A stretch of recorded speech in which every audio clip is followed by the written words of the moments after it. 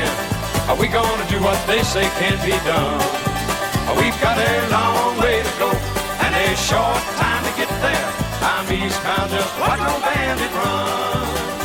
Keep your foot hard on the pedal, son, never mind them brakes. Welcome to HiWay Freeks, real truckers, real life. Tonight we have Canadian lady trucker Janet. We have Ramblin' Rose, Wing It Will, and my brother from another mother, J-Man the Snarl. You're listening to BriGuy, your esteemed host, the Road Dog. We're all glad to be back. We've got everybody intact, and what a week we've had. Let's start with Ramblin' Rose. How was your week there, Rose? My week is good. I have a good week every week. So my life is like the Groundhog Day movie. It's the same thing every day. But that's good. Right. So, anything exciting happen? Oh, like exciting? Not really. No, I'm serious. I just basically, I fix food around here, do the laundry, I bake the cake, and this new recipe is called the World's Best White Cake Ever. And my family agrees. That's pretty much it. I really don't have a very exciting life, and I'm kind of happy about that. How about that amazing pumpkin loaf? Have you done one of those lately? I haven't. I have not made any pumpkin bread for a while. Well, you haven't been through town. Soon. I was going to say, you haven't been coming through town, so I haven't been making one. I can whip one up in no time, though. I can tell you, my boy Bandit has been definitely asking for that. Yeah? Yeah, oh yeah, he puts the Bandit eyes on me, and then he just kind of says, "Come on, Dad, I want Rose's beautiful pumpkin cake." And I look at him and I say, "Well, we'll just wait till we get to Billy." And that's what we do. So, Will, how was your week? My week was productive, I guess. Had to take care of my girl's bandages from her surgery all week, and it's been kind of a relaxing week, and life's pretty good right now. That was my week. Well, let's just hold our breath for a minute, because it's a pretty kind of elongated week. How about you there, Canadian lady trucker Janet? How was your week? Exhausting. I've been dealing with 3 dogs that have not been feeling all that well. And I finally got down and took them to the vet yesterday, got the medication, spent more money than I really had, but it was worth it. I got my first full night's sleep. Yeah. When I got my first full night's sleep in like 8 days. So yeah, big difference. I get you. Bandit's under the weather too, guys. He's had the shits for the last 3 days, and I don't know what it was. Initially, I thought I made a mistake in actually giving him some chocolate that was in a peanut butter pie, but that all got cleared up, but it seems to still be hanging around. So I'm giving him less and less of the dried food and a little bit of the fancy beef Caesar, and of course a little bit of his cheese. So he's woke me up every day for the last 3 days, and he wakes me up at about 4 in the morning. And it's like he has those desperate eyes. I gotta go and get out there and get it done for him. So this is what I was dealing with all week. 3 dogs with diarrhea and everything else, and they were fun. No, and with it lasting that long, we did the dewormer, and then we did some antibiotics, and within the first 4 hours, you could see the difference. I give him a little pink pill with a little slice of cheese in it, and I gave him a Benadryl, and it made a big difference on the first night. And he didn't need the Benadryl. He was panting like a storm, literally just drooling, constantly drool coming out of his mouth. And I was very worried. So basically I ended up giving him those 2 things, and he stopped the drool, but the diarrhea still continued, but he got less and less and less. And now it's at the point where I think it's almost like phantom diarrhea. A little bit comes out, and I think he's like thinking, oh, I got to do lots, and he doesn't. And hopefully by tomorrow this will be gone.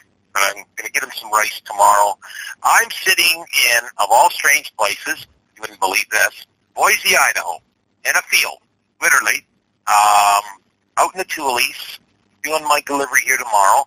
I got really kind of messed up. Mother Nature decided to screw around with my paycheck again, and I-84 was closed this time, going up the mountain there from Pendleton. I'm sure you know what I'm talking about, Janet. And, yes, I've never heard of ice smoke. Have you ever heard of that one? Yes. Really? I've heard of ice fog. What the hell is ice smoke? I've heard of it. I don't know if I can explain it, though. Okay. Rose, have you heard of it? I haven't. Okay. From what I understand, the ice is melting at such an extreme rate due to the humidity that it causes literally smoke, like a fire smoke. Not like a fog, like a fire smoke. It's completely different between smoke and fog. Okay? And this is what it was caused last night, and there was about 200 trucks. I was stuck at the Wild Horse Casino, and it actually decided to make its way into the casino by accident, and they all liked them. They all thought it was pretty cool. But I had an orange and yellow vest on, so he looked a little bit like a therapy dog. I saw those pictures. It was cute. It was cute. Yeah. Right. So prior to that, I had a week off, and my wife and I binge-watched a lot of stuff. We binge-watched that 90s show, which I thought was pretty good. I thought it was okay. It certainly wasn't as funny as that 70s show, but it was pretty good, especially with Bez and Chez Bez and his hair salon. I thought that was really good. I liked the cameos with Donna and Eric and Kelso and Jackie, although they are very short-lived. But I think without Red and Kitty, that show would never have survived. So that wasn't bad. Then we watched Yellowstone. Love Yellowstone. Can't get enough of it. Saw the final episodes. I've got to wait till the summer now, like everybody else. I don't know why producers are doing that, but they are. And then we also watched Tulsa King, Sylvester Stallone's new hit, which is the same guy that did Yellowstone, Taylor Sheridan. And that was an amazing show. Gangster in Tulsa, Oklahoma. A lot of humor as well. And then we binge-watched another show called Shotgun Wedding, which I'm going to do a movie review on tonight as well. Jennifer Lopez. We watched that. Yes. Is that the Jennifer Lopez one? Yep. Yep. Did you like it? It was very good. Yeah. Okay. Yeah. All right. Well, you'll be intrigued to know what my movie review is on that. Yes, I will. I'll look forward to it. I'm going to talk about Cindy Williams' death out of her biography. She recently passed away. And I'm also going to talk about the 10 most stinkiest people in Hollywood tonight. You. And then we have the announcement that everybody has been waiting for. I'm biting at the bit to tell people we will wait a bit, but we have hooked up with a Canadian rock band from 1978. It was my idol band when I was growing up, and I will disclose that in the middle of the podcast. But until now, Janet, you have a cool topic about TAs that I want to hear about. Sure. Well, as most of us know that have been in the industry for a little bit, the TA and Petro kind of merged back in 2007. I think the purchase price of the Petro by TA was about $700 million. And this year, the TA was bought out by BP, another company that I'm sure everybody has seen down in the U.S., but it is actually a UK-based company, and it has fueling stations throughout the UK, U.S., and Australia. So a lot of their fuel stops are kind of off the beaten path. They do have some on the main interstate, but a lot of them are off the beaten path. So it might not be a bad thing. They are investing, like BP apparently invests regularly into the company to better the company, which is good for the truckers, right? They're looking at increasing convenience by the way of location. And they're also looking at increasing the availability of bioenergy like natural gas and hydrogen. And they're also putting $1 billion into EV charging stations throughout the U.S. Yeah. Yeah, so just a brief little update on that. But yeah, I thought it was kind of interesting. You, on another topic, do you remember that TA in Woodstock, Ontario? Yes. It's gone. Yeah, I'd heard rumors of that. And I know that when the TA took over Petro, that's when a lot of the iron skillet, the iron skillet restaurants went by the wayside and were replaced with fast food. Because the Iron Skillet had some of the best food out there. And a great buffet. Yes. Yeah. No, I was shocked. Last time I went to Ontario, the TA was literally completely dismembered. That's a good word for it. And where people are parking now is at the Quality Inn. And they're just loving it because they get these complimentary breakfasts in the morning, and the TA people that were originally going there are now going to the Quality Inn to have breakfast. So it's a win-win for them. Smart people to do that. So, and I told them I'd give a shout-out next time that I was on the podcast, and there's your shout-out. Quality Inn, keep up the good work. So, Rose, you have a topic. What's your topic tonight? Well, I've got a couple different things I'm going to talk about. Monday, on the 20th, is President's Day here in the United States. And when I was growing up in elementary school, we have literally Washington's birthday, and then a couple weeks later we have Lincoln's birthday. And we didn't get the day off school, not like they do now. And then at some point, they just combined them all and just made President's Day. So there will be no banking, no mail on Monday the 20th. So coming up, aside from President's Day on Monday the 20th, is National Love Your Pet Day, which I think we can all easily do. And I, on a personal note, am just very grateful that my dog doesn't have whatever it is you guys' dog has. Yeah, it hasn't been fun. Oh, no. He's solid as a rock, and I'm very happy about that. I make him. I think Bandit has pet truckeritis. That's what I'm going to call it. Well, that's a big adjustment. He's been home, and now he's back on the road. That's a little bit of adjustment. Yeah. Food-wise, just the whole thing. And he had his sisters playing with him. Did he eat different food at home than he would normally eat on the truck? That kind of thing. I got to share this with you. He almost had a heart attack at home, and I'll tell you why.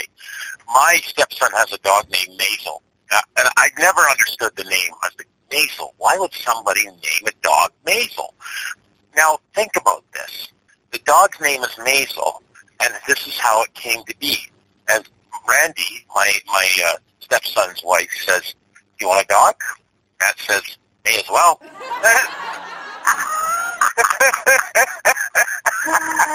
That's how the dog got its name. It's a little Boston Terrier. It runs at 1,000,000 miles a minute. Guess what? Fat ass here can't keep up. He bombed around with this dog. He was enamored with this dog, and he was going, he was dying, man. Bandit, slow down, and he just would not stop because the dog would bomb around, and I honestly, seriously thought he was going to drop dead. It was the scariest thing, but, it was quite comical. But anyway, carry on.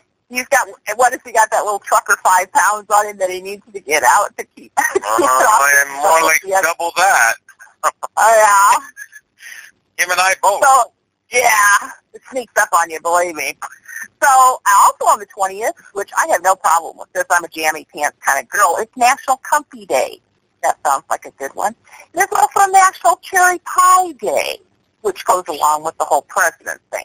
Now, the big one that I think people will like, if you didn't know about this, it's kind of a neat deal. The 21st, which is Tuesday, which is Fat Tuesday, and that, I don't know if that moves around, but anyway, it's always in February. It's always on a Tuesday. So that's the teen cake, New Orleans with the Mardi Gras parade and all that kind of stuff. But it's also National Pancake Day at the IHOP. You guys have those in Canada? I don't think we have an IHOP. Do we? Okay, well, they're here in States, and you can get a free short stack of pancakes between 7 a.m. and 4 p.m. And it's a fundraiser. They do this yearly for the Children's Miracle Network. And so you can make a quote-unquote donation. They give you the free pancakes, and then people make a donation if they want, and if they don't, they just come in and get the pancakes, and that's the end of it. So it's a fundraiser, so it's a kind of a neat thing, but, stop in from 7 to 4 and get some free pancakes. So now the things that I have about Lincoln, Robert Lincoln was President Lincoln, Abraham Lincoln's first son, and the only one to survive past his teenage years. And despite surviving adolescence, Robert was nearly killed on a train platform in around 1864. He was moving between the cars at a Jersey City train depot when he slipped and was nearly crushed between the heavy cars. Just as he fell, a man reached out and grabbed him by his coat. Robert recognized the man immediately. That was a narrow escape, Mr. Booth, he said, according to the account. The man was actor Edwin Booth, brother of John Wilkes Booth. He was traveling with John P. Ford, the owner of the Ford Theater, which is where Abraham Lincoln was very shortly after that shot by John Wilkes Booth. Is that not, what an ironic twist of fate. Very, very, I just thought, I get goosebumps when I read that. I was like, wow, that's something. So these are 13 weird coincidences between Abraham Lincoln and John F. Kennedy. Abraham Lincoln was elected to Congress in 1846. Kennedy was elected to Congress in 1946. Lincoln was elected president in 1860. Kennedy was elected president in 1960.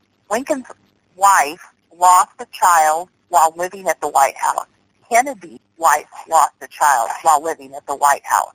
Lincoln was directly concerned with civil rights, as was Kennedy. Lincoln had a secretary named Kennedy who told him not to go to the theater. Kennedy had a secretary named Lincoln who told him not to go to Dallas. Lincoln was shot in the back of the head in the presence of his wife. Kennedy was shot in the back of the head in the presence of his wife. Lincoln was shot in the Ford Theater. Kennedy was shot in a Lincoln made by Ford. That was the car that he was. Lincoln was shot on a Friday. Kennedy was shot on a Friday. The assassin, John Wilkes Booth, was known by 3 names comprised of 15 letters. The assassin to Kennedy was Lee Harvey Oswald, known by 3 names comprised of 15 letters. Booth shot Lincoln in a theater and fled to a warehouse. Oswald shot Kennedy from a warehouse and fled to a theater. Booth was killed before being brought to trial. Oswald was killed before being brought to trial. There are theories that Booth was part of a greater conspiracy, and there are theories that Oswald was a part of a greater conspiracy. Lincoln's successor was Andrew Johnson, born in 1808. Kennedy's successor was Lyndon Johnson, born in 1908. Make of all that what you will. Very parallel universe stuff going on there, I think. Just a little. Yeah, it's really, I would read that and I was just like, wow. It is quite uncanny. Very uncanny. Yeah, your mind really gets to reeling, and it's like, how can that possibly be? But it is. When you individualize all those facts, all those little statements have facts that back those up. So it's not just like somebody made all this stuff up. It's just somebody took the time to put it together, and I found it extremely fascinating and kind of, are your hair standing up a little bit? Mine are. So, well, that's pretty much what I have today. Enjoy President's Day with your pets in your jammy pants with your cherry pie on the 20th, and then go have pancakes on Tuesday. Or don't they call them flapjacks? Yeah. Hey, who's up for some flapjacks right about now? That's out of the Groundhog Day movie. That's a Canadian term, eh? Hey, who's up for some flapjacks right about now, eh? Well, Ma, get some flapjacks there, Charlie. Okay, yes. And Fat Tuesdays, actually, it has links to the Catholic Church, because that is the beginning of Lent. Oh, yeah. Mm-hmm. Yeah. So I'm going to interject for a minute. We do, I don't know how many Canada has itself, but we do have 2 IHOPs in Calgary. Yeah. Oh, well. Everybody in Calgary, pop on in there, get your free pancakes. Yeah, I've never been there. I don't think they would hold that for us up here, though. Yeah, I don't think so either. And with that thought, we'll all get some pancakes and take a break. That was presidentially fascinating, Rose. That's what I would call Thank you so much. Never a dull moment with you, my dear. I love your topics. Love it. Thank you. I watched Shotgun Wedding, and my wife and I, we were all jacked to watch it. We thought, this is going to be a good rom-com. And, well, this is my review. It was rated number 6 on Amazon Prime Movies review this month. So I figured, God, that's got to be good, right? Number 6. So, and it stars Jennifer Lopez Affleck and Fergie's ex, Josh Duhamel, who, of course, was in the first or second Terminator movie, I believe. It starts with basically a mid-50s couple having a lavish wedding on a beach resort in the Philippines, although, by the way, it's actually the Dominican Republic where it was shot. Now, Duhamel plays Tom, a washed-up 50-plus retired baseball player who has planned every meticulous aspect of his wedding. His fiancée is Darcy, played by the effervescent J-Lo Affleck. The two end up bickering over piddly-ass little things that newlyweds usually do before a wedding, triggered by the helicopter landing on arrival of her suave, debonair, chest hanging out of his tropical shirt to his navel ex-boyfriend Sean, played by, of all places, people, rocker Lenny Kravitz. Okay? Then chaos happens, with a group of heavily armed pirates crashing the wedding before Darcy and Tom say their nuptials. They kind of have a bit of a tip, and the wedding party gets taken hostage, except them, who they're off arguing on the sidelines, and J-Lo throws the ring at him. He catches the ring, and you think, okay, they're broken up. Well, the masked intruders, and I mean kind of Halloween, like Freddy, Michael Myers style headgear, they go to Darcy's dad, who's played by Cheech Marine. I didn't know that's how he pronounced his last name. I was always led to believe it was Marin. It's Marine, by the way. He's supposed to give them $45 million to just go away. So next you get a kind of guerrilla warfare. It takes place between the pirates and the bride and groom, and a Tom and Jerry kind of cat and mouse game. There's some comedy bits here taking place, like Stifler's mom, Jennifer Coolidge, brandishing an automatic weapon, stating, "Nobody F's with my family."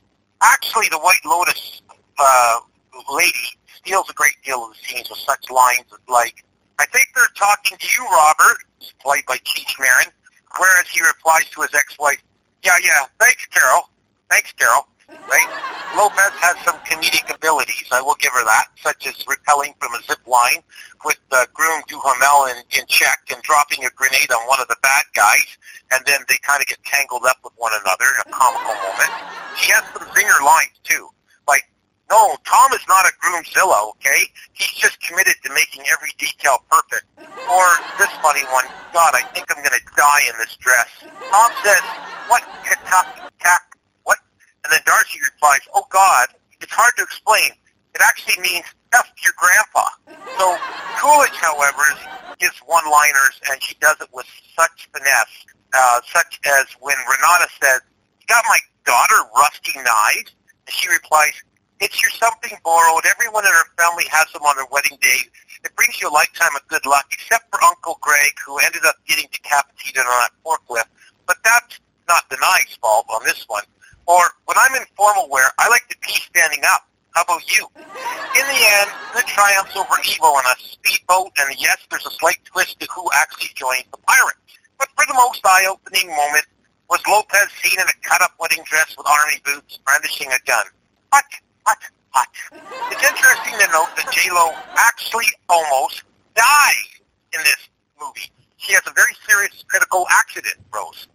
And I'm just going to put you on the spot. What do you think that accident was? Where Any idea? had the accident? Yep. Is it the zip lining thing? No. It's her wedding dress actually gets caught. It really did get caught in the spoke of the wagon wheel as it was hurtling over that cliff. Like they were, and Duhamel actually grabbed her and saved her with the wedding dress. It actually ripped from one of the takes, and we wasn't supposed to do that. And he grabs her and literally saves her life. And, pretty crazy. And the wagon actually goes over the cliff. And Lopez, her comment was, F, it was scary as F. So, in conclusion, if you're looking for a predictable, quirky, lots of zinger lines, rom-com, this will probably be for you and your significant other. As for Lopez still looking hot in the army boots with that chopped-up wedding dress in lace, I give this one 3 out of 5 air fresheners. That's BriGuy at the movies. So, will you get a topic? Let's hear it. This is for T-Mobile people. 37 million customers have been leaked, so all their credentials, their credit cards, everything. I don't know. I would personally contact T-Mobile to make sure your account is safe, and if you haven't already, I would change all of your passwords. Wow. Yeah, 37 million is I'm a Verizon girl, but wow, that's scary that your information can leak out like that. You'd think they'd have that better covered. Yeah, well, and you know, this happened sometime during the beginning of the year. So it's taken this long for them to even, talk about it, which is kind of sad. That's I mean. That is sad. That's 7 weeks. Yeah, I wonder how many of those users were actually contacted. Like, if your personal data is out there, you might want to get your credit cards changed, your passwords changed, everything, man. T-Mobile is a pretty big company too. Yep. Yeah, I don't know who the actual owner is, but it says the founder to T-Mobile is a guy named John. A guy named who? John? Yeah, a guy named John. I don't really want to say the full name. Oh, okay. So we'll just call him John Boy. Yeah, John Boy. John. John, the phone guy. Yeah. Actually, the owners, 48.4% is Deutsche Telekom AG. So it's not even owned by a North American company. It's owned by a European company. Hey, Yeah. there you go. Hey, no, Deutsche. It's owned by a German company. Peter Schnitzel. Gotcha. Yeah, not as in looks it. That's sweet. So on a very somber note, guys, we lost a iconic actress last week. And I grew up with her. I'm sure a lot of you guys did. Cindy Williams passed away. She was a funny lady. She was an American actress and a producer. She certainly became a household name as Shirley Feeney on the television sitcom Happy Days to start with, and then it was spun off to Laverne and Shirley. Yeah, okay. She appeared in the Francis Ford Coppola thriller The Conversation, which gave her quite the acclaim. But for 8 seasons, she charmed America as Shirley Feeney, who became Penny Marshall's best friend after Laverne and Shirley ended, by the way. The show was like The Odd Couple met I Love Lucy. Cindy made her debut actually in American Graffiti as cheerleader Lori, and ironically, it was Ron Howard as her boyfriend, and who was her boyfriend when Fonzie was dating Laverne? Ron Howard. How weird was that, right? So who would have thought that? I think it was kind of planned by the producers of Happy Days, myself, because that just sounds too coincidental. She married Bill Hudson, formerly of the Hudson Brothers, and she had 2 children. The couple divorced in 2000. In her later years, she wrote a memoir on her life and actually turned it into a Broadway show. She was born in Van Nuys, California, Los Angeles area, on August 22nd, 1947. The family moved to Dallas when she was 1 year old, and then they returned to L.A. when she was 10. She had a sister named Carol Ann. As for her acting background, it started at a local church, and then later she acted in productions at the Birmingham High School, which graduated in 1965. She also attended in Los Angeles a college majoring in, of course, theatrical arts. Her filmography resume is amazing. It really is extensive, from B movies to Gas F, Drive, she said, Beware the Blob, Travels with My Aunt, The Killing Kind, Mr. Rico, even the first nudie musical, more American Graffiti, The Creature Wasn't Nice, UFO-RIA, I don't even know how to pronounce that. I'd go UFO-RIA. Sounds like something Bandit has. The Joy of Natural Childbirth, playing herself, Big Man on Campus, Rude Awakening, Bingo, Meet Wally Sparks, and The Biggest Bear. Now, The Legend of William Tell, she also did, Stealing Roses, waiting in the wings, still waiting, and she was actually a talk show guest on Canaan Land. She also had bit role parts in actual TV series such as Room 222, Love American Style, Hawaii Five-0, Cannon, Police Story, Saturday Night Live, Mork and Mindy, Perry Mason, Steel Magnolias, Lois and Clark, The New Adventures of Superman, Touched by an Angel, and Simple Rules, and The Odd Couple. Cindy's daughter, Emily, she's 42. Now, this is really wild. She's Kate Hudson's half-sister because Kate Hudson's first husband was Bill Hudson, formerly of the Hudson Brothers as well. Her father. Her father. Thank you. Correct. Because he was married to Goldie Hawn. Yes. And Zachary's 37. She's also Kate Hudson's half-brother. Okay? Penny and Cindy, this is the coolest thing. They got their Walk of Fame together in 2004, and their stars are together. They remain to this day. And Penny died back in 2018, and Cindy, right up to her death, they remained the best of friends. That's so cool. You don't normally see that in television series. Usually, the other person hates the other person after they been with them for 8 or 10 seasons. Not these two. These two are amazing friends. She lived a pretty lavish lifestyle. She basically kind of left $10 million to her family. She did sign, this is kind of cool too, a 1958 Edsel visor at an auto show. But she actually phoned a guy's wife from the Sacramento Autorama. He told Cindy upon meeting him that his wife was sick and couldn't attend. So she goes, okay, call her up. Let's talk to her and tell her to feel better. And he was kind of dumbfounded by it. And that's just the kind of lady that Cindy Williams was. She donated a large sum of money to cancer research as well. She was only 5'4" so she was actually smaller than she was pretty close to Danny DeVito's height as well. She passed away from a long-term illness at age 75 on January 25th, 2023. But she was an amazing woman, and the world definitely has missed a great comedic talent. So, any of you guys got anything to add about Cindy Williams? Do you remember any particular episodes on Laverne and Shirley that you found funny or anything like that? I still remember the show. I mean, Yeah. But you do remember her, right? Oh, yeah, absolutely. And the neat thing about, I think, our generation was that TV was very purposeful. A show was on at a certain time. It was only on at that certain time. You sat down to watch it with your family or your brothers and sisters. That was it. And so you really connected with those shows back then, Happy Days and, a myriad of all the different shows. But now it's like 24/7 for TV, and this is streamed and that is streamed, and there aren't reruns anymore. Everything's just, on demand and all that stuff. So I think kids kind of miss that connection with shows that we used to have, like Laverne and Shirley, Happy Days. I miss the wholesome shows like those, Yeah. They were good. I remember certain episodes, like, of course, Lenny and Squiggy. I mean, and there's I think Lenny's the only one that's alive now. I can't remember his name off the top of my head. David. Michael McKean. Michael McKean. That's right. Correct. Yeah. Squiggy just passed away recently, the last few years, and Penny Marshall before that. So really the only originals, I think, are Michael McKean, and I don't even know if Carmine's available now. Remember Carmine?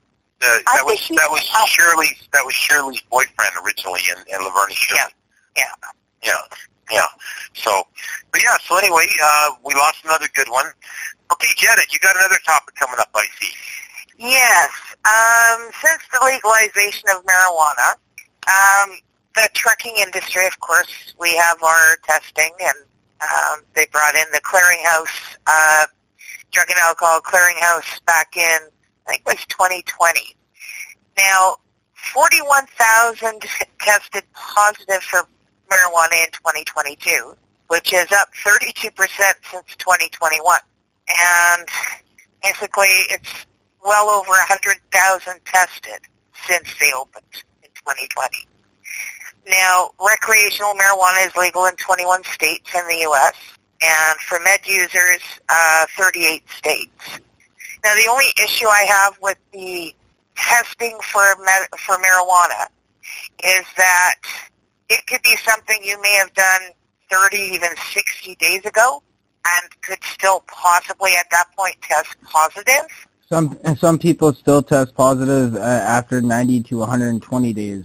Too. Yeah, and to be, I mean, for lack of a better word, targeted for something you did like 2 or 3 months ago. I don't know. They need to look at the testing differently and be able to figure out how to determine if someone is actually impaired, if they've recently been doing it, I mean, I have nothing against recreational marijuana.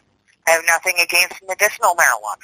I do have an issue with it when it comes to getting behind the wheel of an 80,000-pound rig and running down the highway.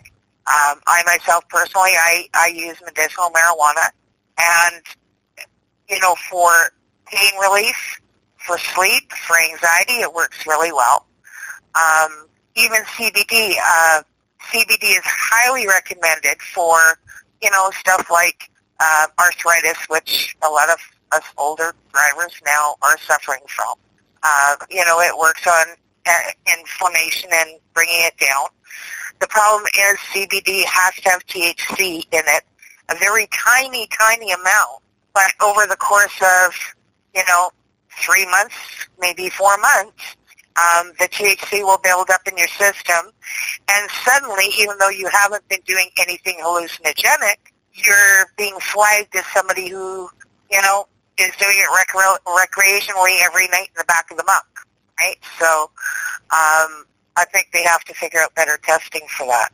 I mean, a lot of this stuff, like I said, the CBD can replace narcotics, will allow a lot of drivers to be able to continue driving, rather than taking heavy narcotics to relieve pain and, that kind of stuff. So I think they have to seriously look at it and figure out a better way to test. I mean, that's all I got on that, but yeah. And they got to allow, if I can add to that, they got to allow things like CBD oil to go across the border for things like, I've given Bandit CBD oil for ailments, and they don't. They get really, really anal about it. Well, and, they're fine with you bringing narcotics across as long as you've got a letter from your doctor stating that you're under their care, the amount that you're taking does not impair your ability to drive, et cetera, right? So as long as you have something to that effect, because I've done it, given all my medical issues, and most times after the back surgeries, I've had 5 of them now. After 4 of them, I've been in a truck in under 3 months, right, with a back fusion. So there have been times where I had to take Tylenol 3s with me or something to that effect, where if I would have been able to take CBD, which was not affecting my judgment in any way, I wouldn't have had to go through all that.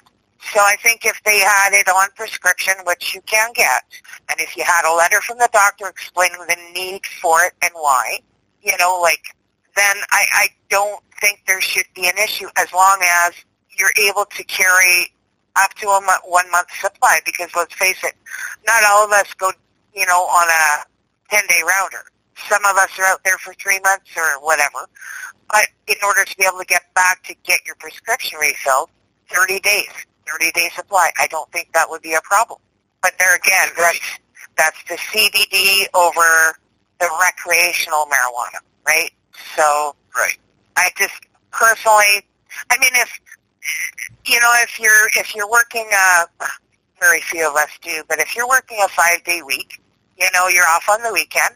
People can drink on the weekends and still be okay to test. But as soon as you get, one joint on the weekend, say Friday night after work, you go back to work Monday and you haven't had anything else the whole weekend, you're not impaired, but you'll flag the testing, right? So somewhere in there, something's got to change. And Yeah, I quite agree. I'll tell you something really funny. In our town of Lacombe that I live in, there are more churches and more pot stores than any other business. And you're not talking a population of 100,000. You're talking a population of about 12,000. We probably have about 15 churches, and we probably have about 10 pot stores. How about you, Ramblin' Rose? Have you indulged into the wacky tobacco, or has it been in your family at all, or any of that nature? Well, it is legal here in Montana recreationally and medically, which it was medically first.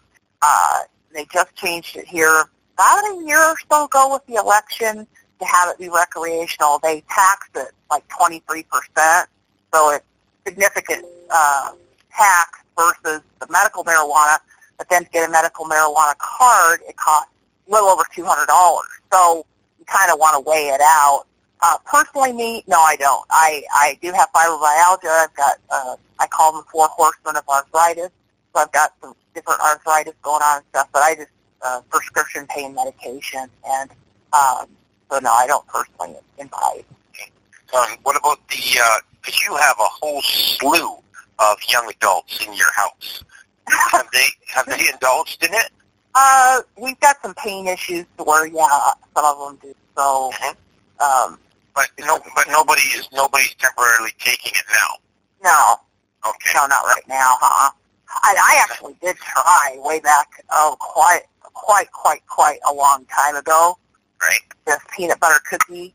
They're called edibles because they come in like brownies and cookies and fudge and all kinds of different stuff. Oh, holy bucket. I just ate not very much of it. It was a delicious cookie. Could have ate the whole thing and probably would have killed myself off if I had, but it was just too much. It's too strong for me. Just even that little bit that I ate, I was I bet you can make some amazing pot cookies. I actually make gummies. Really? Yeah. Oh, really? Yeah. Okay. She makes gummies. I make cookies. Yeah. Oh, you make pot cookies? What? Oh yeah. So what are you using for the? Because my understanding was you can't just like take whatever they call it, the bud or the grinds, or I'm not that familiar with the wordage of it all, but you can't just like take that, put it in the brownie. No. So what are you putting in? So, well, you would bake it first, right? So I know it sounds kind of stupid, but you have to get the cannabis to a certain degree. I think it's like 275 for like, I don't know, 5-10 minutes to do what's called decarboxylation. And then you would take that cannabis and then let it in a double boiler, usually. You would put all that cannabis into the butter, which would be inside of a substance like cheesecloth, and then you just let it stew and bake for in the butter for 8 hours, and then you would use that butter, like you'd strain it. You'd use that butter for in replacement for the regular butter, right? Oh. Yeah. Listen to Breaking Bad over there. Well, and it's similar when I do the gummies, because I actually use an oil, coconut oil, and I'll make that, and then it has to get mixed into the gummy mixture, and then of course I have to add some other emulsifiers and stuff like that. But yeah, they turn out reasonably decent. I did one batch already. Probably be looking at doing another few batches here shortly. But I want to get into more of the edibles, right? I got to interject because this is so funny. Do you remember that 70s episode when Red Kitty and Bob and his wife get into the pot cookies that Hyde made? Yep. Yeah. Rose, if you have not seen that episode, download it. It's so freaking hilarious. They all basically, they have this garage sale, and Hyde makes these cookies intentionally. But he didn't think that, the adults would get into it. And, oh my God, it's the funniest episode. It is hilarious. Like, if you are down, if you watch that episode, you're going to be up real fast. because it's something you'll never see on TV. They never do that nowadays. But well, I vaguely remember on Happy Days, Marion Ross found a joint. Right. But I don't remember exactly what happened during it, because that's a long, long time ago. I think I was still a kid when I saw that. But yeah, I remember her finding that joint, and I remember the disappointment, because of course that was supposed to be portraying the 60s, right? So, you know, even the scene was so pure, right? Well, I actually have met her. I met her way back. My mom. Yeah, my mom knew her brother. Yeah, my mom knew her brother. Her brother had been living she'd in be really Calgary. down to earth. Was she down to earth? Yeah. Yeah. She was a really sweet lady. Would you guys believe my mom used to actually be against cannabis? Yeah. No. Heavily against cannabis. That. Yeah. So like teaching her about the CBD and the CBG and all the other cannabinoids in that plant got her into looking at it as more than just a high, which I feel like a lot of people should look at it towards the benefits, because there's well over 440 cannabinoids inside of the cannabis plant itself, right? It's just like, well, and look at all the different strains, and each strain is good for one thing or this or that or the other. So, I mean, I was going on my experience, of course, as a teenager, experimenting. Yeah. And I did not have good experiences because I had whatever strain I had at that time, I had an allergic reaction. So I was, in a way, a little terrified of it. And then, of course, I knew a lot of hotheads as I was growing up who, were lazier than crap. So, I didn't have a lot of good things to put towards it in the way of my thinking, right? Well, and then if I can interject for a second, your education on like what you were exactly experiencing, like for instance, the terpene pinene is not only found in cannabis, but it's found in things like pine trees, right? Pinene. So like people who are allergic to grass might not take well to that strain, right? Yeah. Well, that's why I say it was likely the strain that I had tried at that time, and it just so happened that because I know I've got seasonal allergies, and I don't know all of them at this point yet, but I'm assuming that's what it was at that time, that it was an allergy to one of the terpenes within the strain that I had smoked. So, well, there you go. So we're going to take another break.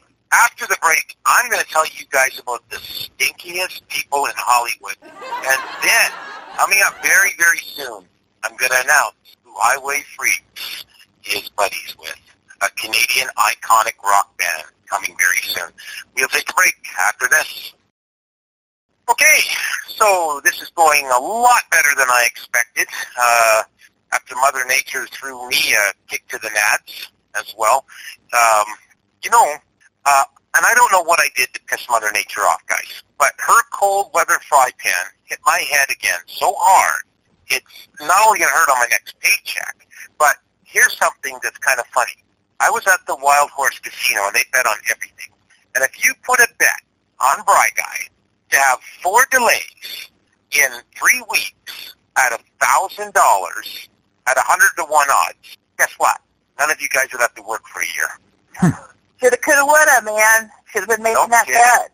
No kidding. Better than betting who's going to sing a horrible, horrible rendition at the Super Bowl.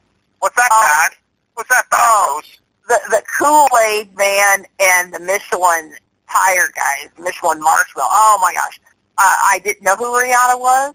I was kind of, okay, I'm going to give us the benefit of the doubt. Personally, I question whether she was even really singing. Did anybody else? I mean, is that real? Because it didn't kind of look like the voice matched up with the mic.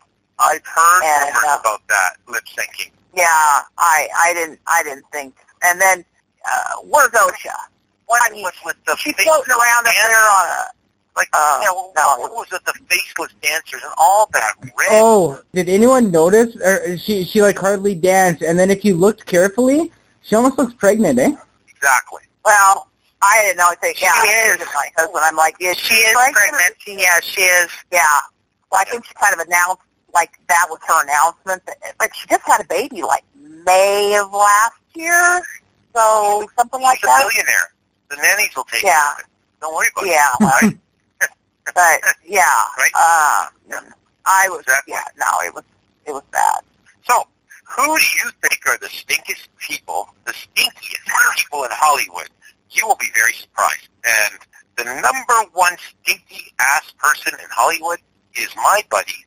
And I worked with him, actually, on Bird on a Wire. I played, actually, a Courier on a Bike, and I actually did work with him for 2 days. Mel Gibson. He is, apparently, a very stinky-ass bastard. No offense, Mel. No offense. Like, stinky what? Like he doesn't take a shower? He just Body odor, yeah. Abnormal body odor? Yep. And abnormal Yep. body odor? Yep. Like, even after taking a shower? Yeah, speaking of body odor, Brad Pitt has the same issue. Okay? Oh, wow. Matthew McConaughey, all right. He does not use body odor. He doesn't believe in it. Okay? Oh. The newest Batman, Robert Pattinson, is another non-deodorant person. Isn't that crazy? Okay? Singer Keisha, gorgeous woman. She does multiple showers to combat her BO. Okay? Cameron Diaz, she apparently has issues with her odors, feminine odors, we'll leave it at that. Jennifer Aniston has coffee breath. Kourtney Kardashian has declined to body deodorize while breastfeeding. Isn't that lovely? Jessica Simpson eats a lot of canned goods, and I've heard that's a gaseous problem. Angelina Jolie has bad breath. In fact, Brad Pitt, back in 2013, gave her breath mints as a Valentine gift.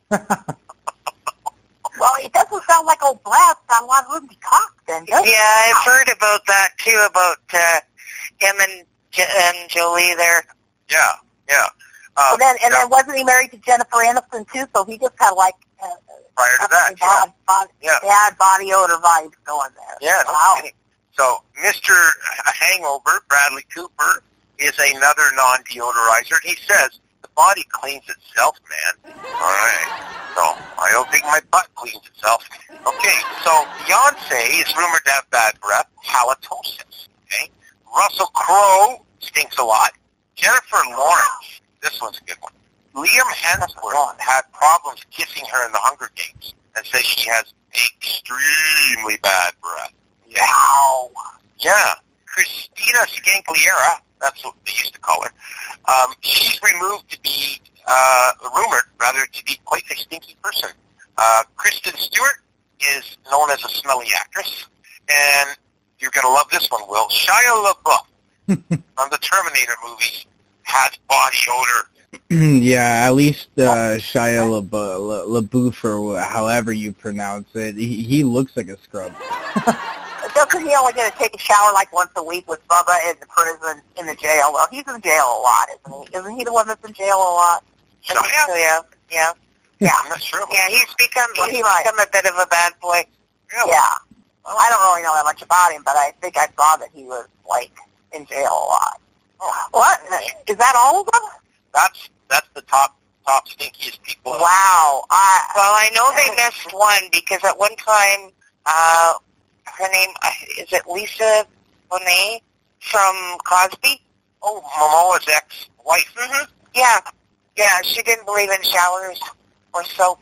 Wow. Yeah, so I don't know if that changed, but yeah. You would think with all the millions of dollars, they could, like one thing that gets rid of body odor is tea tree oil. And Will, you'll probably understand that.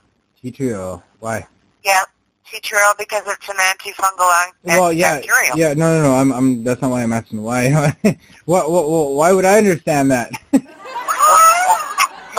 I'm not saying you're stinky. Wait, what you saying, bro? No, you were talking to me recently about Melaleuca, and I'll never forget. Oh yeah. We were actually in it. And I'm even embarrassed to say it, but we went to the meetings, and we bought the tapes, and this boom blah rah, and then we got a bonus check after being in it for 6 months of $1.18, and I'll never forget it as long as I live. And the products are great, but the way that it's set up, you really gotta pay your dues to make the crazy money that those top brass make. And like I said, they're great products. That's kind of like, remember Amway, or now I call it Scamway? Yeah, they're both MLM, right? Yeah, well, they did the offshoot. The offshoot was called Worldwide Dream Builders, right? And they still are around, believe it or not. I couldn't believe it. Unfortunately, it's sad to say, but I got involved in a lot of multi-level marketing schemes when I was in my early relationship with Terrell. And one of them, and we laugh about it to this day, 2 of them actually, I got to share them with you. I was the first person in Victoria to sell Iams dog food door to door. And wow, it used to be sold door to door. And I'd make zero money, okay? And the funniest one, I don't even know how I got involved with this, but I do remember my stepkids, Matt and Teal, helping me stuff envelopes over at the table. And we're talking thousands and thousands of envelopes, and I made zero money at that. But the one that I have to say, it was called Vitalizer, and it was a device you stuck on your carburetor to get better fuel mileage. And if you think I sold 10 of them, I was lucky if I sold one of them, because everybody would go, well, you're not a mechanic. I don't know if this is going to work or not, right? And, I and I did Herbalife. That was another one I did. So, where I put the shoe boxes in people's place and said, lose weight now, ask me how, right? Oh, yeah. Yeah, I have a big beef against, anything. Well, it's basically a pyramid scheme, right? And there's a lot of them, especially down here in Calgary. I think there's World Financial Group. Have you ever heard of them? They WFG. They get their people to try and get other. Well, I'm not sure if they still do mortgages, but at the time they were doing mortgages, and you have to try to sell more. They wanted kids to try to sell mortgages to other people, and then you would only get a 1% commission or something. Oh, I believe it. There was actually, funny you say that, there was a company, and I'm sure if you Google this, Rose, you'll know who this I'm talking about. The guy's name was A.L. Williams, and he created a company called Primerica. And what they basically did is they took these very uneducated people that weren't making, ends meet, and they made them overzealous insurance agents. I used to work for a fraternal organization as an insurance agent called the International Independent Order of Foresters. Had nothing to do with trees, absolutely nothing. And I banged heads with these people to the point where I physically got in fights with them when they were trying to replace insurance on my clients. And these people were they had no clue. All they had is the buy term and invest the rest. And you were investing the rest into their very poorly, their mutual funds that were just very poorly performing. At the time, we had the very best mutual funds, and they were getting amazing returns. But pretty much all that multi-level marketing is bunk. You can't make a lot of money at it. If you start at the bottom, you got to bug everybody, and eventually you'll have no friends. And that's true. That's a fact, Jack. Okay, so, Will, you got another topic, and then we're definitely going to get into the big announcement. Yeah. So it's another hack. Surprise, surprise. But Toyota, all of their major suppliers got hacked, including Michelin and all those really big corporations, whatever. They've been collecting. Oh, no. Yeah, they've been collecting data for quite some time now. Did they deflate the Michelin Man? Right? No, they were dancing at the Super Bowl. That's why they were all at the Super Bowl dancing, is because they apparently needed a job. We know why they were all there. Yeah, no kidding, eh? They're like, yeah, you know, company just potentially lost billions. Yeah. Wow. It's Nothing's safe. Nothing is safe. Nothing is sacred. Nothing's safe. Nothing basically is secure anymore. Well, exactly. And here's the thing, right? So, like by trade, I am a penetration tester, which means that like I've gone through like the offensive security courses for hacking and whatever. And when you go out there and you try to find work with these companies, so like usually the work pays anywhere between, I don't know, $500 to about $5,000, depending on what you're doing. And you know, trying to sell that to a multi-billion-dollar company is like pulling teeth from a baby. You know, it's like I don't know. And then they get in this trouble where billions of people have been hacked, and now you're like having to pay, I don't know, millions or whatever. So like, wouldn't it have been cheaper just to pay the $5,000? You know, people got to start taking security more seriously. Well, I can tell you, as a truck driver, I know Janet will probably be able to understand this and share this, I have been skimmed multiple times on my bank card. I have changed my bank card probably easily 6 times in the last 3 years. They have these mini tiny skimmers now, and you don't even know when you're being skimmed. Yep. And the next thing you know, money's being sucked out of your bank account. Actually, Brian, I'm sorry to interject for a second, but it's actually easier than a card skimmer. So there are these devices now that are NFC compatible. So what they do is the device. All the device has to do is bump up against that person, and all your card information has been now downloaded onto that device. That card information then gets the device that all that information is on gets connected to a card skimmer, and then the card skimmer puts that information onto the card. That's just so scary. It is. It's gotten a lot more complex now. It's happening so much. Well, like when they used to bump into you and take your wallet, only now you don't even know you have had anything stolen from you until too late. I hadn't heard of that. Wow. Well, and the only way to prevent against this is to not have tap on your card, because tap is through NFC, right? Right. That tap is the only reason why people's information is getting stolen. What's the tap? So like when you just have to tap for the pay. So like when you go to Walmart and you check out, instead of like swiping your card, you just have to tap it on the device, right?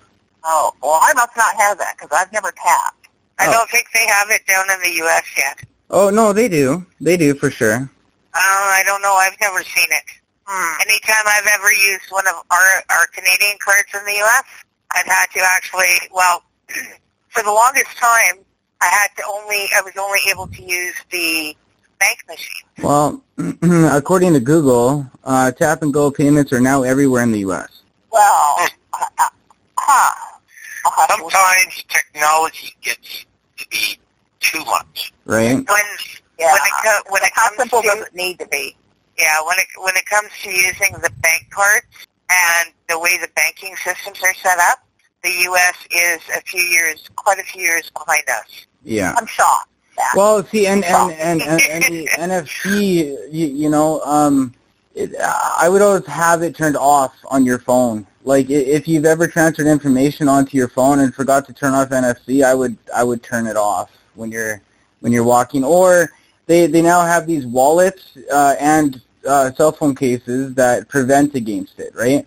So unless you're really preventing against it, it's going to happen to you 100%. Like hackers, I don't know. Now that COVID, I'm going to blame it on COVID now.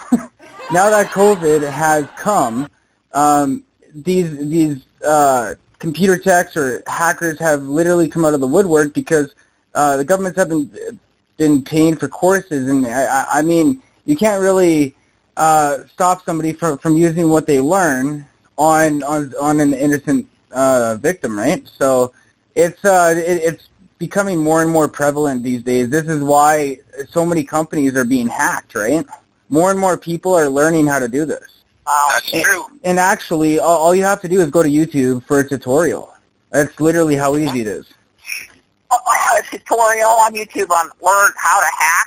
Yep. In 1 quick hour. Well, maybe not a quick hour, but there's people on YouTube like Network Chuck, for example, and IPSec. IPSec is a really, really good one for the new hackers. There's like, I don't know, there's about 60 or 70 episodes, but you can literally learn how to hack on YouTube right now. Wow. Isn't that nice? Right? Yeah. It's like if people would use all that effort towards something that was good and productive, it's like the world would be a much better place. But apparently, that's just like those robots you and I were talking about, Will. You know, that are in Japan and they're already doing stuff. And you know, we were bouncing our ideas back and forth on that. And you said, like, you know, the word Terminator, and because these robots are going to get to the point where they don't need us. And I'm not going to say it's going to happen in my generation, but I truly think that the machines are going to take over people. Yeah, have you seen that movie Megan?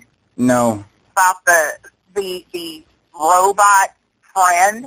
Oh, it's excellent and scary that could really happen. I'll tell you what, Rose, I'm going to nominate you right now on the podcast. For all the HiWay Freaks, you go do a movie review on it for us. Oh, I'll have it next week. Yeah. Okay, there's your assignment, my dear. I love doing that. It's great to be the host. You love delegating. The crazy ass things, but you can say, "Well, I want you to wear purple underwear." You know, like that's kind of fun that way. Oh boy! I bet one bra. Speaking of bras, we are in our online store. We actually are going to have HiWay Freeks bras. So I'll just let you know that ahead of time. Coming up in the next 3 to 4 weeks, when we get our store up, we're going to have those bras with the truck logo on them. So anyway, okay, we have the big announcement next. I'm still beside myself when I talk about this band, because when I was 14 years old, I idolized this band, and I can remember driving down a country road with my buddy. We were 16 years old at the time, but what we did is we got all pissed up drunk, and he knew the country roads so well, and he said, "Hey, I got this album," and I said, "Yeah." I said, "What is it?" He said, "It's from Fist." I said, "Fist," and then I remembered, because when I was 14 years old, I was playing them, but he puts this song in, and it's called Thunder and Rock, and I don't know if you listen to it, Will, but it's got these powerful guitar riffs, and he starts rolling down the road, and then we got a county mountie that's following us, and he puts his cherries on, and he goes, "Watch this," and he turns out the lights. We're in pitch dark. The county mountie's trying to flying at us. We got dust behind, so we're burying him as he's trying to chase us. And we got Thunder and Rock just playing with Thunder and Rock, right? You know. And meanwhile, we go bombing around this country road in the dark. He knew the road so well, and it was like something out of a movie. He went right by a bunch of hay bales. We pulled in there. The guy pulled away, and after that, I became a big fan. It started when I was 14. I was just enamored with Fist.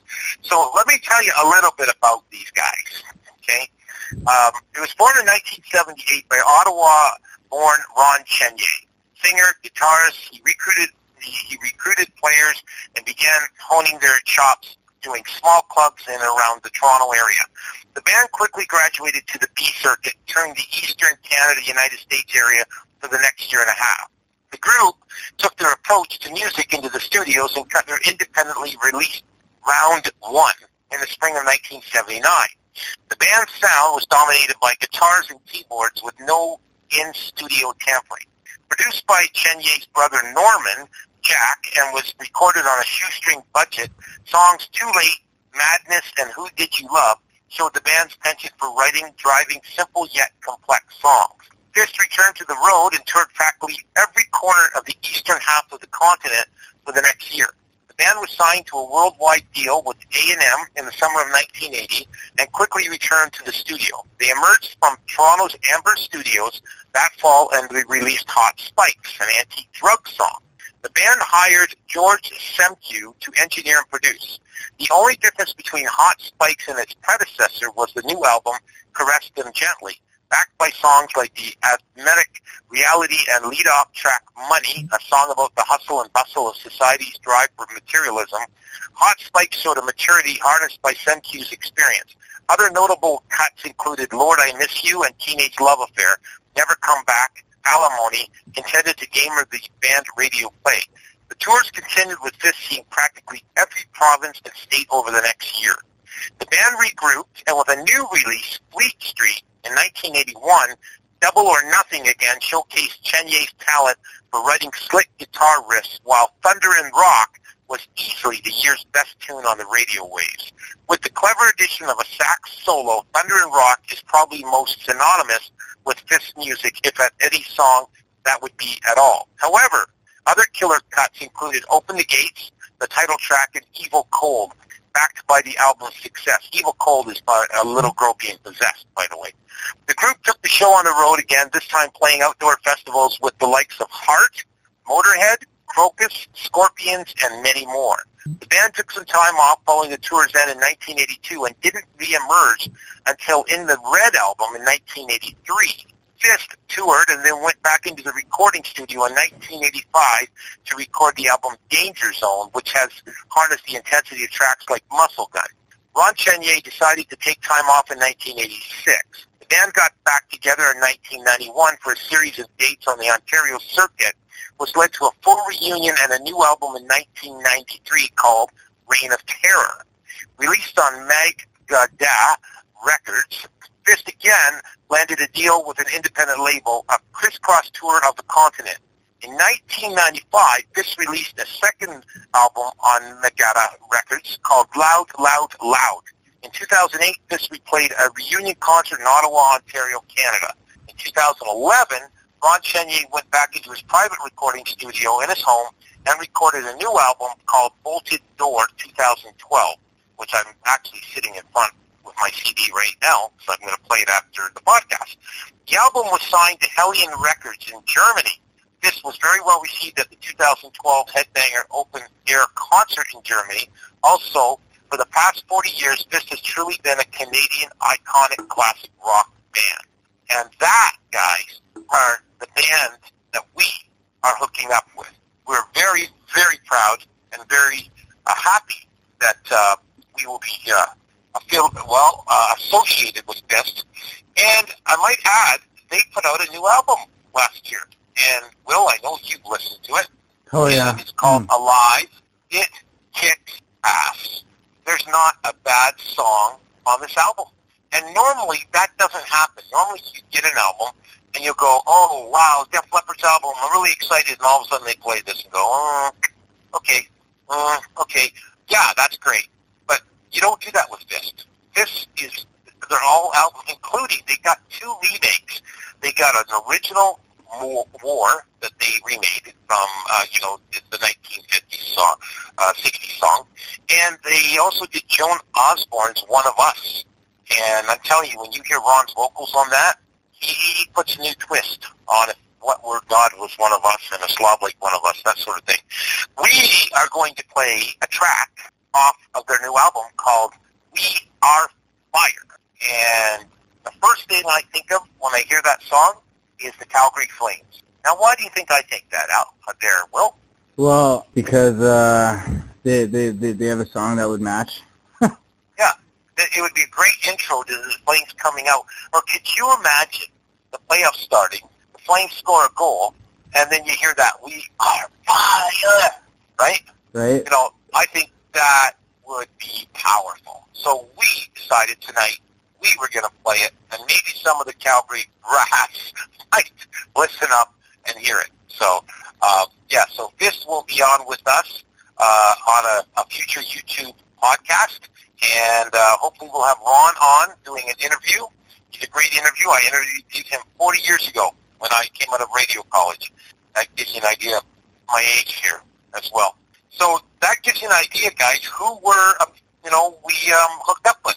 So hopefully you'll be excited, and we're going to have this merchandise very soon. We're going to be giving away some of that, and hopefully we will be able to sell some of this stuff to you guys as well. So we're looking very forward to our friendship with Vist and getting some of the guys on the band, Jeff Nystrom, Ron Chenier, Lori, Rob, and that's something that we are definitely looking forward to. So there's your big announcement. The HiWay Freeks like Vist, and we're going to be having them on very soon.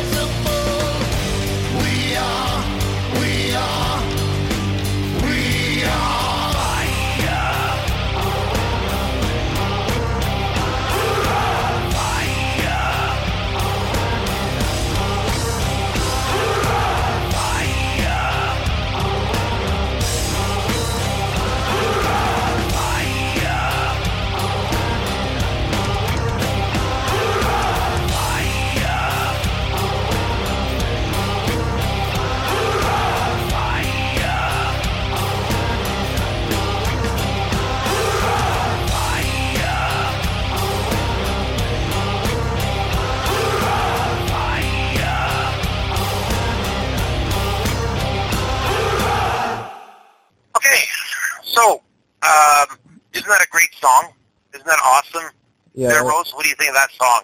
Wasn't that great? Awesome. Yeah. I love that We Are Fire chorus. So good. What'd you think of that, Janet? I thought it was great. Awesome. Yeah. For guys that are in their 60s and 70s, those guys can kick it. They really can. I encourage anybody listening to get their album Alive. You can actually download it on YouTube, or you can get it from their merchandise store. And I think there's a link, I believe, on YouTube to find how to get that as well. But at the very least, get it on YouTube, listen to it, and it's great cruising music. I'll tell you, it really makes your day goes a lot faster when you listen to this 10 times in 2 weeks, which I've done, by the way. Okay, so before we get into Chapter 9, as you recall, I wrote a book about a guy named Jasper Stevenson and his very eclectic life. We need to hear some pylon shout-outs. And let's start with Will. Yeah, I like his 2 red pylon shout-outs. One to my mom, of course, because, you know, things have been going pretty rough.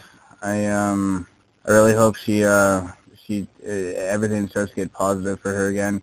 And another one for my girlfriend, because, she just went through surgery, and what got taken out had to, it was deeper than what was originally thought, and she hasn't been able to do anything. I actually had to drive her around a couple places, so, you know, and yet she still puts in work into the relationship. She still does stuff for me, so it's pretty amazing.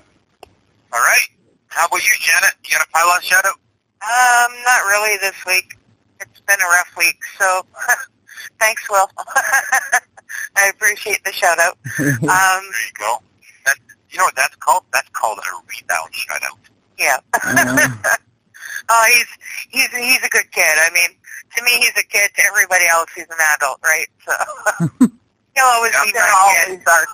They always say our babies, don't they? Yeah. All they get. How about you, Ramblin' Rose? Who's your shout-out to? I can't think of anybody specific, but I know I gotta get out. I gotta get out a little bit more. You do. Yeah. I agree. So I want to give I'm going to call it a white and brown pylon shout-out to my little buddy behind me, snoring his little Bandit, because I hope he feels better.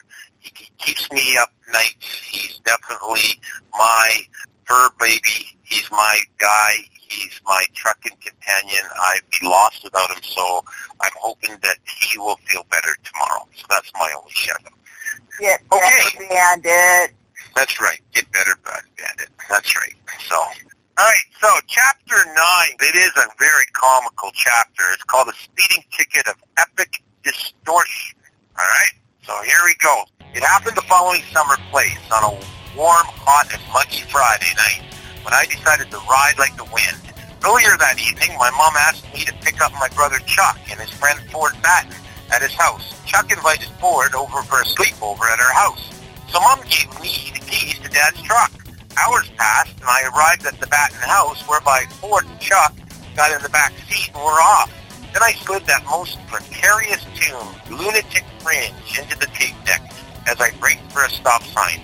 It seemed whenever I heard that song, I always drove fast. Some songs you hear just make you do that. Chuck and Ford were in the back seat rolling joints with a bag of weed he bought with him. I don't know what I was thinking, but I decided to take a drive down the drag, which was what we used to call Dundas Street. I could see over at the tower's parking lot was where all the hot-looking street rods were parked. Just as I drove past the row of parked vehicles, I had that cassette rewound, the Red Rider, and then put my foot to the floor. It's about 1 o'clock in the morning, and the instant when the local police regularly patrolled that so-called area. In my rearview mirror, I noticed a cop car following me on my rear bumper. In moments, Chuck and I and Ford were yelling at me to slow down, as they had drugs in their possession, and they didn't want to really get caught with them. As I turned left onto Springbank, heading towards our house, I gave my rear view mirror another check, and to my surprise, I saw nobody trailing me. Once more, in a temporary lapse of reason, I pushed my foot down to the floor, squealed the tires, and flew down Devonshire towards our house. I don't know where the cops were, but immediately after I picked up speed, loud sirens were heard, and flashing blues mixed with reds lit up the inside cab of the truck. In the meantime, Chuck and Ford were freaking out, as they had plenty of weed in the truck to get busted with. At this point, both of them started ripping open the green bags and were frantically eating wads of pot into their mouths. That wasn't bad enough. Another blue and white patrol cruiser joined the chase from a side street. I sped by as my speedometer clocked in around 125 miles per hour. I guess in my own weird way of analyzing this predicament we found ourselves in, I figured the faster I went, just maybe I could lose them. That is, if I could get farther ahead of the three police cars chasing me.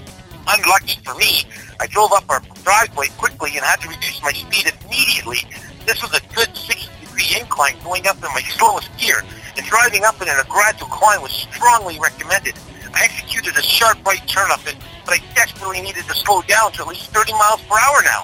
I was racing up the back-paved hill so fast that I slammed my foot on the brakes to get the truck to come to a complete stop. Ford and Chuck were hanging over the front seat from the sudden force of stopping. The whole neighborhood was a kaleidoscope of reds, blues, and flashing whites.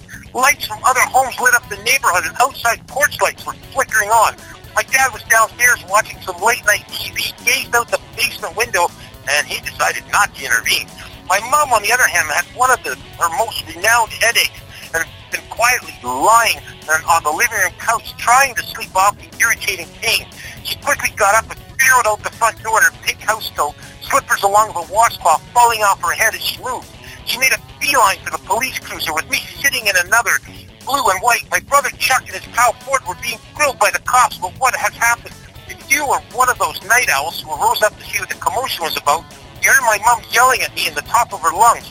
Oddly enough, she went over to the other car that housed my brother and his friend, yelling at them for a different reason.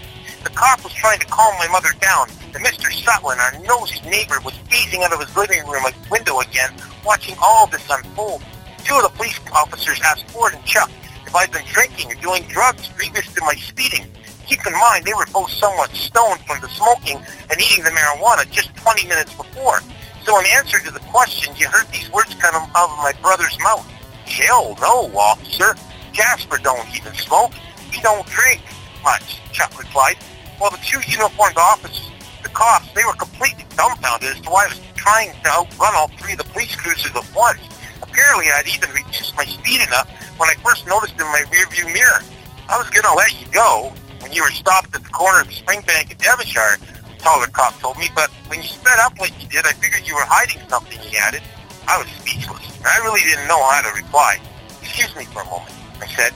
Subsequently, I exited the police car and went back to my dad's truck with another policeman following me somewhat.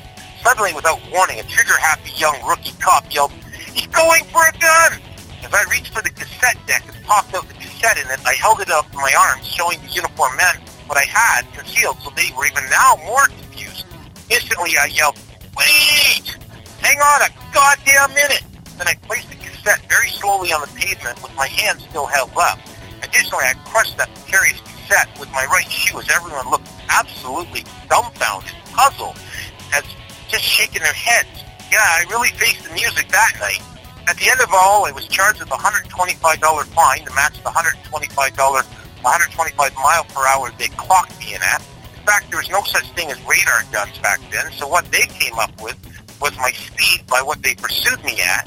It was agreed that the police had sped up to 115 miles per hour chasing me, therefore I was probably doing about 125 or more, as they could not keep up to me, so that number ended up being the final amount on my ticket.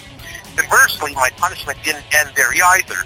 The demerit point system had just been implemented in Ontario, hence I gained 9 points instantly when it became official in the spring of the next year. I lost the privilege of ever driving my dad's truck again, permanently. Last but certainly not least, I had to attend a demerit point interview and explain to the powers that be why I needed to keep my license. The final verdict ended up being losing it for 3 months and being on probation following that year. That meant no speeding tickets. I'd lose it until I was 18. The funny part of all of this was that my mom blamed my brother Chuck for the whole incident because I just had to get him those damn cigarettes, she stated that night. I still laugh when I recall the story even to this day. like I said before, my dad always said I had a left foot, and all that excessive speed would someday get me in a lot of trouble. And he was right again. On August 12, 1980, the world was shaken when a much-beloved Beatle, John Lennon, was shot dead outside his apartment in New York City by Mark Chapman. I still remember watching the TV news that morning when the show I was watching was interrupted by the tragic news. And in a related story, Canadian Playboy playmate Dorothy Stratton was murdered by her estranged husband. The weather got scalding hot the summer of 1980, with the United States suffering a massive heat wave. This affected the Midwest, Southern Plains, claiming the lives of over 1,700 people. On TV, Phil Donahue was the most popular daytime controversial talk show host, while Dallas became an instant nighttime soap opera hit. The music artists fans were listening to back then were Blondie, with lead singer Deborah Harry, Pink Floyd, and Billy Joel. There was, of course, Michael Jackson, Captain Antonio, Queen, and Paul McCartney, and his first band, along with the Australian bombshell Olivia Newton-John. I had such a crush on her that I wrote to her fan club back then, and of course they sent me a presumed personal autograph of hers. Then came September, and it was back to high school for me, and time to meet my first true love in grade 9. Coming up, Chapter 10, Possessed Love. Okay, so we're back after that speaker commercial. Thank you very much. And just wanted to say some parting words. Unfortunately, J-Man the Snarl was not here on the podcast. Hopefully he will get his part edited in, and you freaks can hear that as well.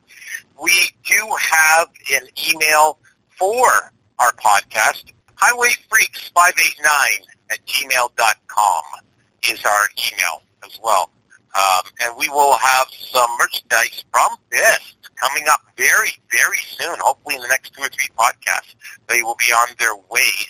And I've also heard, Little Bird just told me, they've got some brand new T-shirts, live T-shirts from the album. And speaking of the album, if you guys haven't heard it yet, go to YouTube, just type Fist Alive. It will come up, and you'll be able to get the album. And then another thing, if it doesn't come up, you will get other Fist albums on there, such as Hot Spikes, In the Round, and Danger Zone. So certainly check that out. We are looking forward to having the guys in the band, and that's all I got to say. This has been an amazing podcast tonight, and I look forward to podcast number 23 as well, which we like to call them visits, because thank you for visiting us, and everybody stay safe on the roads.